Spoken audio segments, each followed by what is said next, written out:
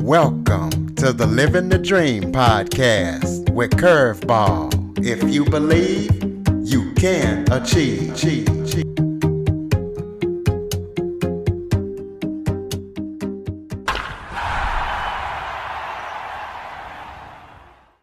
Welcome to the Living the Dream with Curveball podcast, a show where I interview guests, teach, motivate, and inspire.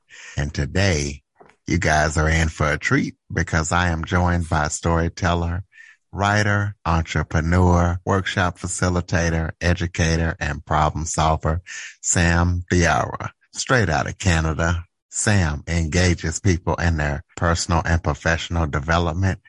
He has mentored hundreds of people, and he has been recognized by the Canada Governor General. Hopefully I'm saying that right, but for all the work that he's done, the great work, Sam has even been to India, and he's going to be telling you why throughout this interview. So Sam, thank you so much for joining me today. Thanks for having me on here, Curtis, and it's a pleasure. And I look forward to sharing some stories and insights and hopefully things that your listeners will be able to take away. Absolutely. Well, why don't you start off, first of all, by telling everybody a little bit about yourself? Yeah, Curtis, I think the best way for me to describe who this person is, there are 5 things that guide and direct me in life: servant leadership, story sharing, activator igniter, champion enabler, and community do-gooder.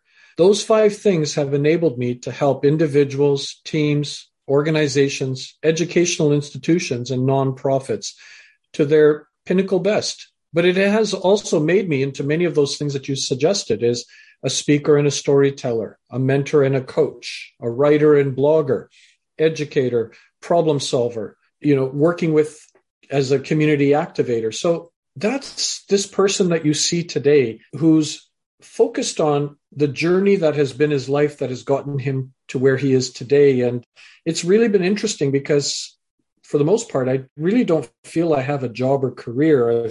I've had fulfillment, and it's a great place to be. And I, look forward to the opportunity of sharing how we all have a capacity to potentially get to that area of fulfillment. Well, tell us how you got started. You wear several hats. How did you get started in doing all this stuff? Let's start with that first story. Sure. Well, it's one of those, my story was no different than many people.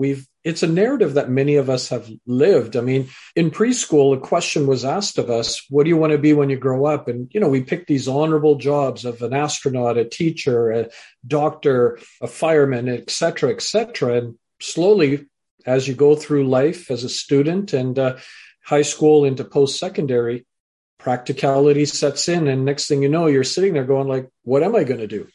Well, I remember sitting at graduation, and it was one of those things that the hardships and the obstacles I encountered have really filtered to make me who I am today and I didn't realize it at the time, but I sat at graduation and I said to myself, okay, I guess I'm going to finish my degree and I'm going to move on. And I graduated in business and political science. And I said, okay, who's lucky to get me? Which company? So I started applying for jobs. And I remember back then, you used to write letters or mail letters. And I remember I had sent out 12 letters shortly after I graduated, and one of those companies was going to be lucky. A couple of weeks later, one of the letters arrived back and it said, thank you for applying. We don't have a job for you, but good luck. Well, next thing you know, I was like, well, that's okay. You're not lucky, but I'm going to send 3 more letters out to different companies. And it became like the tide. The more letters I sent out, the more rejections came back, to the point where I had 86 rejection letters in a short time. 86 companies that said, we don't have a job for you. We're not sure what you're looking for. Good luck. And it's shifted from, who's lucky to get me to, am I lucky to get a job? But I did get my first job, and it was an entry-level government job. So my first job was emptying rubbish bins and mopping floors in a hospital as a janitor. It's a job that materialized. So I have a degree on my wall, and here I am doing the housekeeping duties. And I just remember, instead of looking at it as a problem, I decided to look at it from a different lens. And when I looked at it through a different lens, there were 3 life lessons that I pulled that I still carry with me today. The first lesson, My father said, I don't care what you do for a living. You just have to do the best job possible because your reputation is online.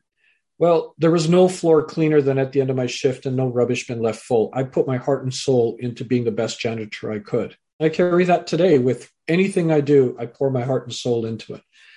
The second valuable lesson, there were times where I would get on an elevator with nurses, doctors, and administrators who are professionals, and I'm a janitor, and I'd be ignored.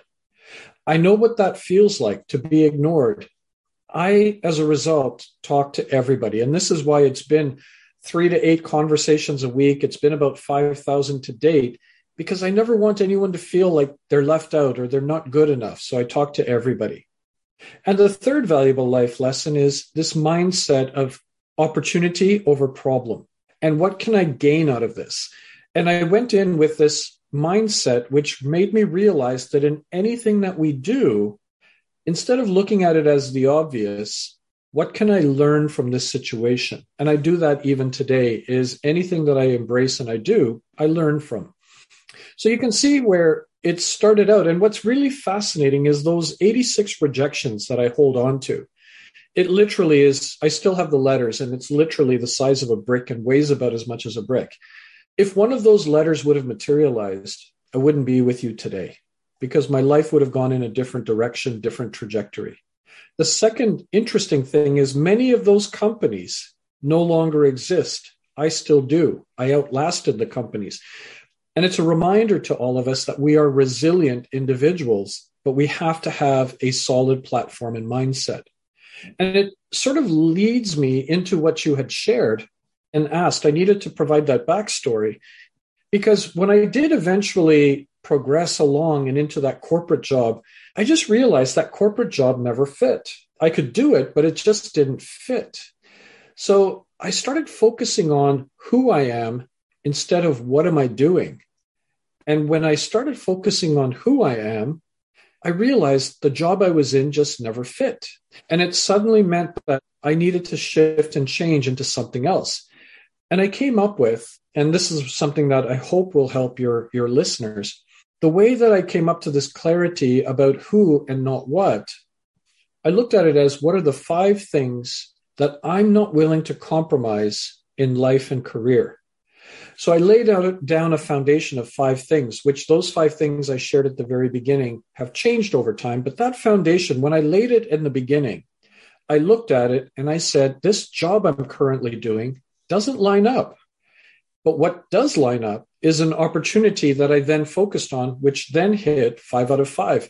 And when I hit 5 out of 5, I didn't have a job or career. That was the first time I hit fulfillment. And I realized I was doing something that didn't feel like work.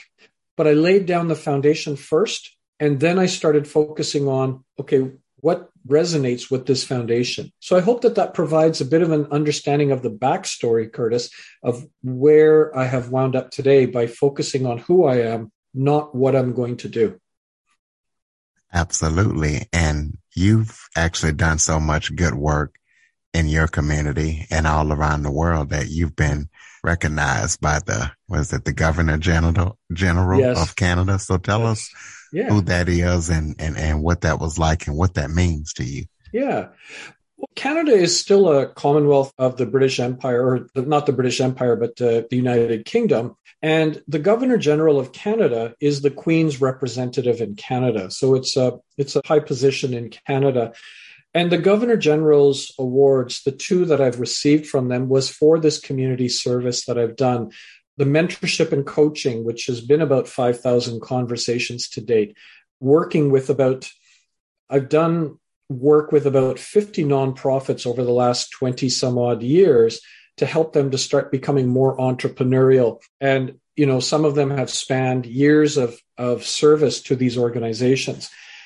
The realization for me is there's a need for me to be active in the community and not be a bystander in life. And as a result of that, that's where the recognition and acknowledgement came from. And it is exactly that. It's a recognition and acknowledgement, but it's also a reminder not to stop. This is a point to say you've been acknowledged or recognized for the work you've done. keep going. And that's what I've done over the years, is kept on going as a result. But that's what those two awards are. Well, speaking of keeping on going, tell us about your youth career platform that you helped co-found. Tell us what that's about and what that does up in Canada. Yeah. So having these conversations with so many young people who seem to be lost, to 15 to 40-year-olds who, are trying to find their journey, their pathway. And, so having these conversations, I remember one of the people I mentored and coached had come up to me and he said, look, you've done all of this work. What would you like to do? And I said, well, there's not just the university where I teach. There's so many people who are feeling lost and really feel that there's a need here for us to support them. And he and I both sat down and then we co-founded a company called Gratis One. So Gratis is Latin for step. So step one in the journey of these individuals. So 15 to 25-year-olds is really what our focus was on. So we partnered with universities, colleges, and high schools to help create opportunities. And when I mean opportunities, it would be speaking opportunities, mentorship programs, personal development sessions. And the realization that my co-founder and I had was the fact that we were very successful in Vancouver and the lower mainland of Vancouver, the suburbs, but we knew that we couldn't expand nationwide. It just was out of our scope. And then a large nationwide nonprofit that is focused on youth entrepreneurial ventures and personal development approached us and said that, the stuff that you guys are doing fits nicely within our framework. And, it just made sense for us to merge. And we merged with an organization called the League of Innovators. So that's an organization that is an accelerator and incubator for entrepreneurial ventures. But it's also this component about personal and professional development that's been incorporated. So we've gone nationwide, and now I'm on the board of advisors as the board of advisors for education, since I come with that background and supporting the growth of League of Innovators, which is doing very well in Canada right now. Well, give those who are looking to be great storytellers as you are some tips. Yeah, no, of course. So one of the things that I found is storytelling to me is a very important piece with regards to how we connect and relate. And in fact, I like to always call it story sharing, because when I sit down with somebody, storytelling becomes unilateral, one directional, whereas story sharing means you and I are going to sit down and have a conversation. So when it became story sharing, the first TEDx speech that I did was on storytelling, discovering the extraordinary in the ordinary. And my realization was that we live in a world that's ordinary. I mean, the everyday. We have our routines, but embedded in the ordinary are these tremendously extraordinary experiences. There's a process in order to build those stories and those experiences. And I came up with this concept of what I call carpe. So carpe diem is seize the day. Carpe is the process I go through to build my stories. So carpe stands for curiosity, appreciation, reflection, perspectives, and experiences. So curiosity, we go through life in the ordinary, our routines, but embedded, if somebody took a different pathway or just took a moment to just stop at lunchtime, curiosity is we have that stops us and we start looking at things from a different lens. That's curiosity. Appreciation is that once we've stopped, we now appreciate something for more than what it is. So we start appreciating it. And we add significance through the R, which is reflection. We start adding purpose and meaning to it through reflection. Perspectives means we all have our own perceptions and perspectives. So if I see something, curiosity stopped me, I appreciate it, and I'm reflecting on it. Perspectives is adding even more depth to this. And E stands for experience. In other words, experience is capturing this as a story and not losing it. Because I think what happens oftentimes is we have something happen, but we never catalog it, and it just sort of evaporates, vanishes. Story dies an untimely death, but you have to catalog it in your mind as an experience. And I'll give you an example of how the ordinary can be extraordinary. So one day I was heading towards the university and I parked my car and I'm walking to the campus. And I remember seeing a door. It was a bright sunny day. The door was propped open with a wooden wedge doorstop. And I remember I stopped. There's the curiosity, because I started looking at this wooden wedge doorstop, which is ordinary. It's just a wedge of a piece of wood, but it's holding the door open. So curiosity stopped me. And I stood there and I started appreciating that wooden wedge doorstop for more than what it was doing. I mean, it's holding a door open, but I started saying there's something here. And I started reflecting while standing there. And I added purpose and meaning to it to say, okay, but what does this mean? And I started focusing on it. But my perspective started to kick in as well. And I realized that doorstop, the purpose of it is to hold the door open. And then I started with my perspectives, realizing the doorstop, we talk about how, there are people in our lives who will open doors, but they don't just open doors, they hold the door open for us. So that wooden wedge doorstop suddenly became a reflection, an analogy for the many people who have held the door open for me so I could go through in life. And then that just suddenly hit me to say that doorstop is very representative of the people in my life who have helped me. And then the experience means I capture it as a story, as opposed to just saying, okay, well, that's cool.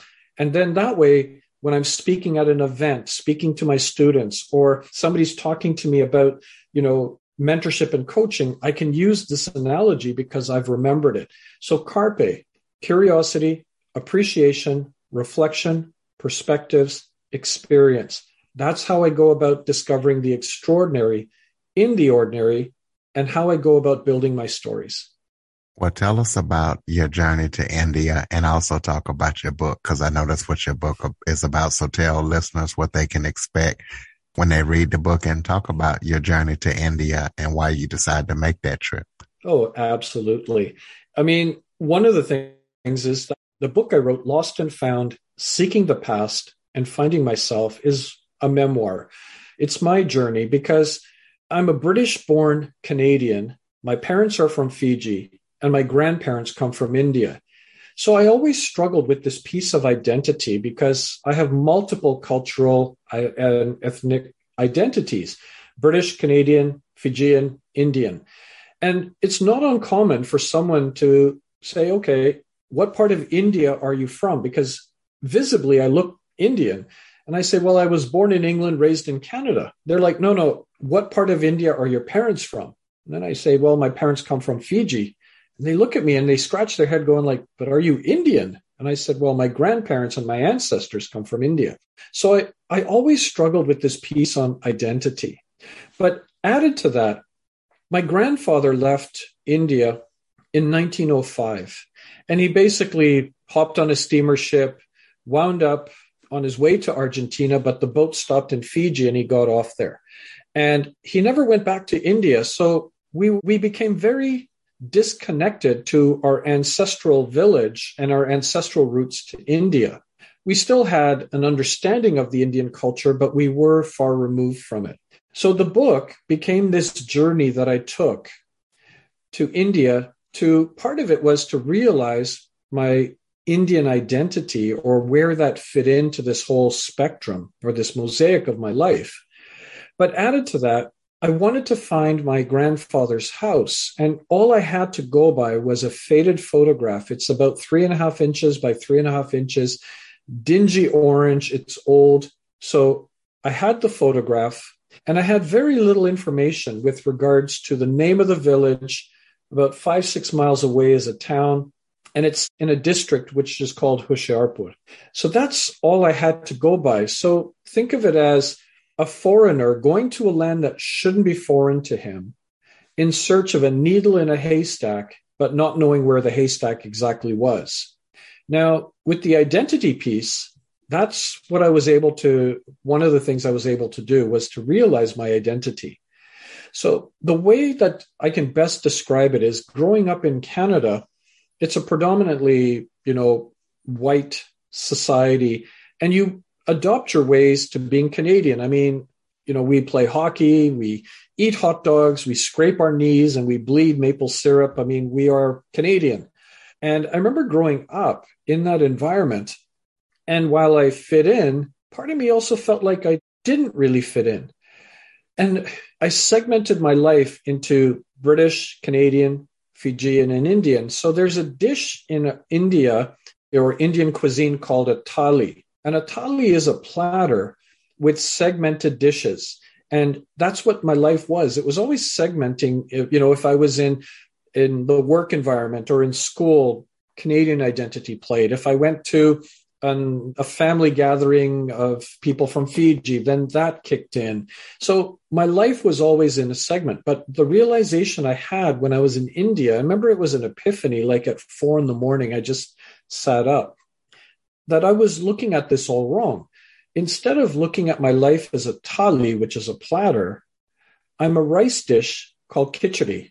And khichdi is it's the equivalent of, let's say, an omelet, where you go to your fridge, you pull some ingredients, but you mix it all up together, and that becomes, an omelet or khichdi.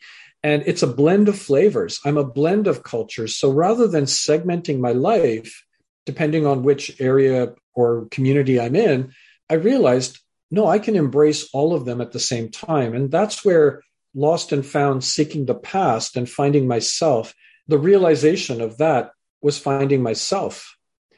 The finding of the village was definitely more of a difficult search because we have very limited information and a faded photograph. And I remember there were some ups and downs, setbacks and challenges. And it got to the point where I thought this was not going to materialize, to the point where I basically just had to, at the end of it all, tell our driver, let's just get to the town that's supposed to be about 6 miles away, and let's just talk to people. And that's what we did. So we started talking to people.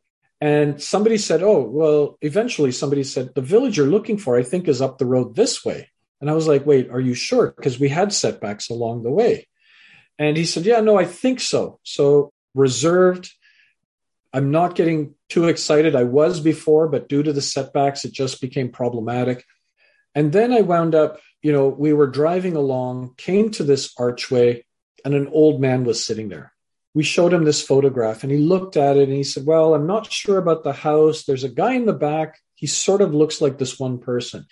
But the challenge was, in all the places we had looked, that's what everyone always said. The guy in the back looks like so-and-so. So again, I'm very reserved. But he says, okay, so he gets in our truck. We drive to a house and people come out. And as they come out, they see this photograph. And all of a sudden, this one lady in the photograph said, wait, that's me in the photograph. Who are you? And I suddenly was like, wait, did I hear you right? Because I was very reserved in the sense that I don't think this is even going to happen. But when she said it, I had to say, that is you. And she goes, yeah, no, that's me in the picture. Who are you? And it was this sudden realization that I had found my grandfather's house. And the people there were my grandfather's brother's family. And it was just this euphoric moment again where, through some, unique circumstances and just going back to the basics of, let's get to the town, let's talk to people from the limited information we have, that I was able to actually find my grandfather's house. And it just sort of resonates the fact that, there was a lot of noise saying you can't do it, you shouldn't do it, why are you even bothering? There were obstacles along the way, but through persistence, I was able to overcome these obstacles. So it became this beautiful story of searching for one's identity and one's past. And that's why the title is Lost and Found, Seeking the Past and Finding Myself. It's a beautiful story. Definitely is. Another beautiful story is the tips that you could give all the inspiring writers out there. So what kind of helpful tips can you provide for them? For the writers out there, I remember the very first book I wrote, I had never written a book before. So this Lost and Found is my second book. The first book is about personal storytelling, discovering the extraordinary and the ordinary. And there's something I wrote in the beginning of that first book, which is, there is fear in me in writing this book because of what people might think. They might judge me. But the bigger fear is, what if I don't do this? So for those authors out there, don't go and write a book because you want to make all this money, or you think that you've got the next bestseller. It is a difficult process that you go through. Write because you have something to share. And for me as well, like I find that, when I was trying to figure out who the audience might be that, would like to read this book, I found it really difficult to write because I was trying to fit to who the audience might be. But when I stopped thinking about that and I started writing for myself, the words just flowed. So I think one thing I would suggest, well, two things. Number one, don't go into this thinking you're going to make a lot of money because you got the next bestseller. The second thing is write for yourself and instead of the audience, because I know some people will definitely say, no, you're wrong. You should be writing for an audience. But I just know that from an authentic voice, it materialized when I actually focused on, what I needed to share. The other part I want to share with your audience about this is there's a two-part process here, and they're both very difficult. The first part is the actual writing of a book. It is difficult, it is challenging, and all-consuming, because really what you're doing is putting your thoughts down. And what I would say is, just get your thoughts down and don't worry about grammar, punctuation, none of that stuff. Just, put it down, in a document, or start capturing these thoughts and ideas in a document that doesn't even make sense at this point. And then start pulling it and connecting these pieces and parts together. And then you'll find that you start having this book. The second part, though, which is equally, as an author, when that final copy, after the copy edits and proofreading is done, and you've designed a cover with somebody or you've done it yourself, and that book first arrives in your hands, it's a magical moment. You're just like, all my hard work is here. But that's only half the journey. The equal difficult journey happens as soon as you get the book in your hands. How do I now get the audience interested in buying this book? And that is difficult to do as well. Many authors, they're great at writing, but they're not great with self-promotion, or they think that the book is just going to start selling itself, which it doesn't. And you have to start earlier. You want to get some endorsements. You want to get some acknowledgments. Start early. And I've built relationships with people who have then become people that have endorsed my books, so build those relationships early. And the last thing I want to share about anybody who wants to be this budding author is that there's 3 different methods that I would suggest that you can pursue. There's self-publishing, traditional publishing, and a hybrid model. So self-publishing is where you create all the content and you upload it to any number of different places or sites that provides a platform. And then it's up to you to then venture out, sell the book, and do your own marketing or hire somebody to do the marketing for you. Traditional publishing it's really difficult because you need to get an agent, somebody who feels that minimum your book is going to sell 20, 60, 100,000, million copies. They're investing in you because they see the potential, but they're going to be guiding and directing the process along the way. And then the third one is a hybrid model, which is in between the two, which means it's a bit like self-publishing and a bit like the traditional publishing model, because they're there to help create the content and build it, but equally it's on you to work on it as well. The best way for me to create an analogy is if you looked at self-publishing, you're going to build a car, but you're going to build it by yourself with IKEA instructions and parts that might be missing. And you have no idea the direction you're going to go. Traditional publishing is you've said you want to build a car and you've created the framework, but now the traditional publishing company is now the restoring company. They're going to basically rip out quarter panels. They're going to put new engine in, new wheels and everything. And they're going to drive the car and you're in the back seat, not knowing exactly where you go, but you're going to be somewhat involved. Hybrid model, you're going to build the car with another company together, and you're going to collaborate and work on it. And at the end, you're going to be driving the car. They're in the front seat, supporting and guiding you in the direction you need to go. So those are the three different methods that you may want to look at with regards to putting the book out. But the last thing I want to share on this being an author piece is don't think that, your story's not worth sharing. I still feel there's a huge need for you to go out there and do this so that you become that published author, and that you've got this as a perpetuity, that this book is there for you, and never feel like you're not the expert. Because once you put the book out, regardless if it's got research or no research, but you're putting it out there, you now become an expert in a particular segment, a particular way that you want to do this. So my thing is just, you have to do it, but learn along the way and know that there are these two processes, the creation of the book and then the publishing and getting it out there. Those are the two parts that happen. And both times it literally feels like you're pushing a boulder up a hill. And with Lost and Found, I'm in the process right now, just finalized it, is the book is there. So it's in a paperback, ebook, audiobook, but I've just finished working on the screenplay. And hopefully somebody picks it up as a nice story that might venture out. But I'm open to it. And equally at the same time, it may not go anywhere. But if I don't do any of this, none of it ever happens. So for me, it's all about the activation piece and doing something that really matters to me. Well, tell us about connectiveness and your puzzle analogy. Of course. So the idea is, I think that, oftentimes what I find is that, we feel very distant from each other, or we have our lives. And again, it goes back to that ordinary and extraordinary piece. And what I do is I carry with me puzzle pieces. At the end of my very last lecture of the semester, or when I sit down and I have a conversation with somebody, of which I'm actually going to be doing this again tomorrow because I have a conversation with somebody, I take my satchel of puzzle pieces and I pull one single piece out. And I often tell people, and I hand them this one piece, and I said, I want you to have this. And they look at it and they said, okay. And I said, I've just given you one piece of a jigsaw puzzle. What can you do with one piece?